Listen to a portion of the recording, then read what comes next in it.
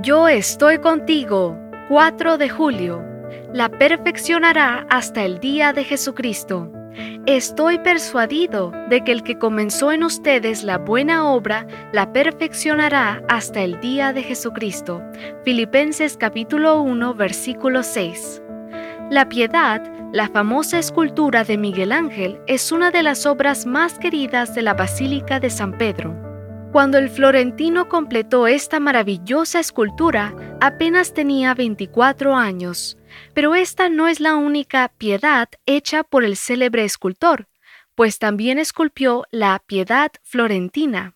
En esta, el cuerpo de Jesús es sostenido por Nicodemo, que ha sido representado con el rostro del mismo artista. Miguel Ángel la comenzó a esculpir en 1547 y murió en 1575 sin haberla terminado. La pregunta que los expertos se hacían era, ¿por qué no pudo terminarla? Durante siglos, una de las hipótesis señalaba que Miguel Ángel ya estaba viejo y sus habilidades con el cincel y el martillo habían decaído. Ahora parece más plausible otra respuesta a la centenaria pregunta. De acuerdo con un artículo publicado en el diario argentino La Nación, el problema radicaba en que el bloque de mármol que se había usado era defectuoso.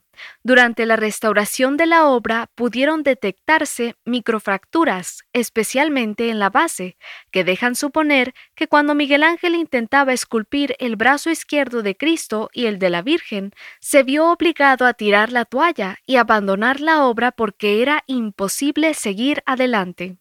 Esto me ha hecho pensar en la obra maestra que Dios quiere hacer de cada uno de nosotros.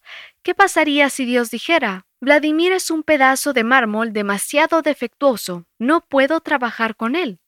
¿Dejaría el Señor de trabajar conmigo? No, Dios no va a tirar la toalla con ninguno de nosotros. Su palabra es muy clara. Estoy persuadido de que el que comenzó en ustedes la buena obra, la perfeccionará hasta el día de Jesucristo. Otras versiones traducen: estoy seguro, estoy convencido, tengo la segura confianza. Quizá al darnos cuenta de nuestros defectos y al reflexionar en nuestras aparatosas caídas, más de uno podría considerarse un caso perdido.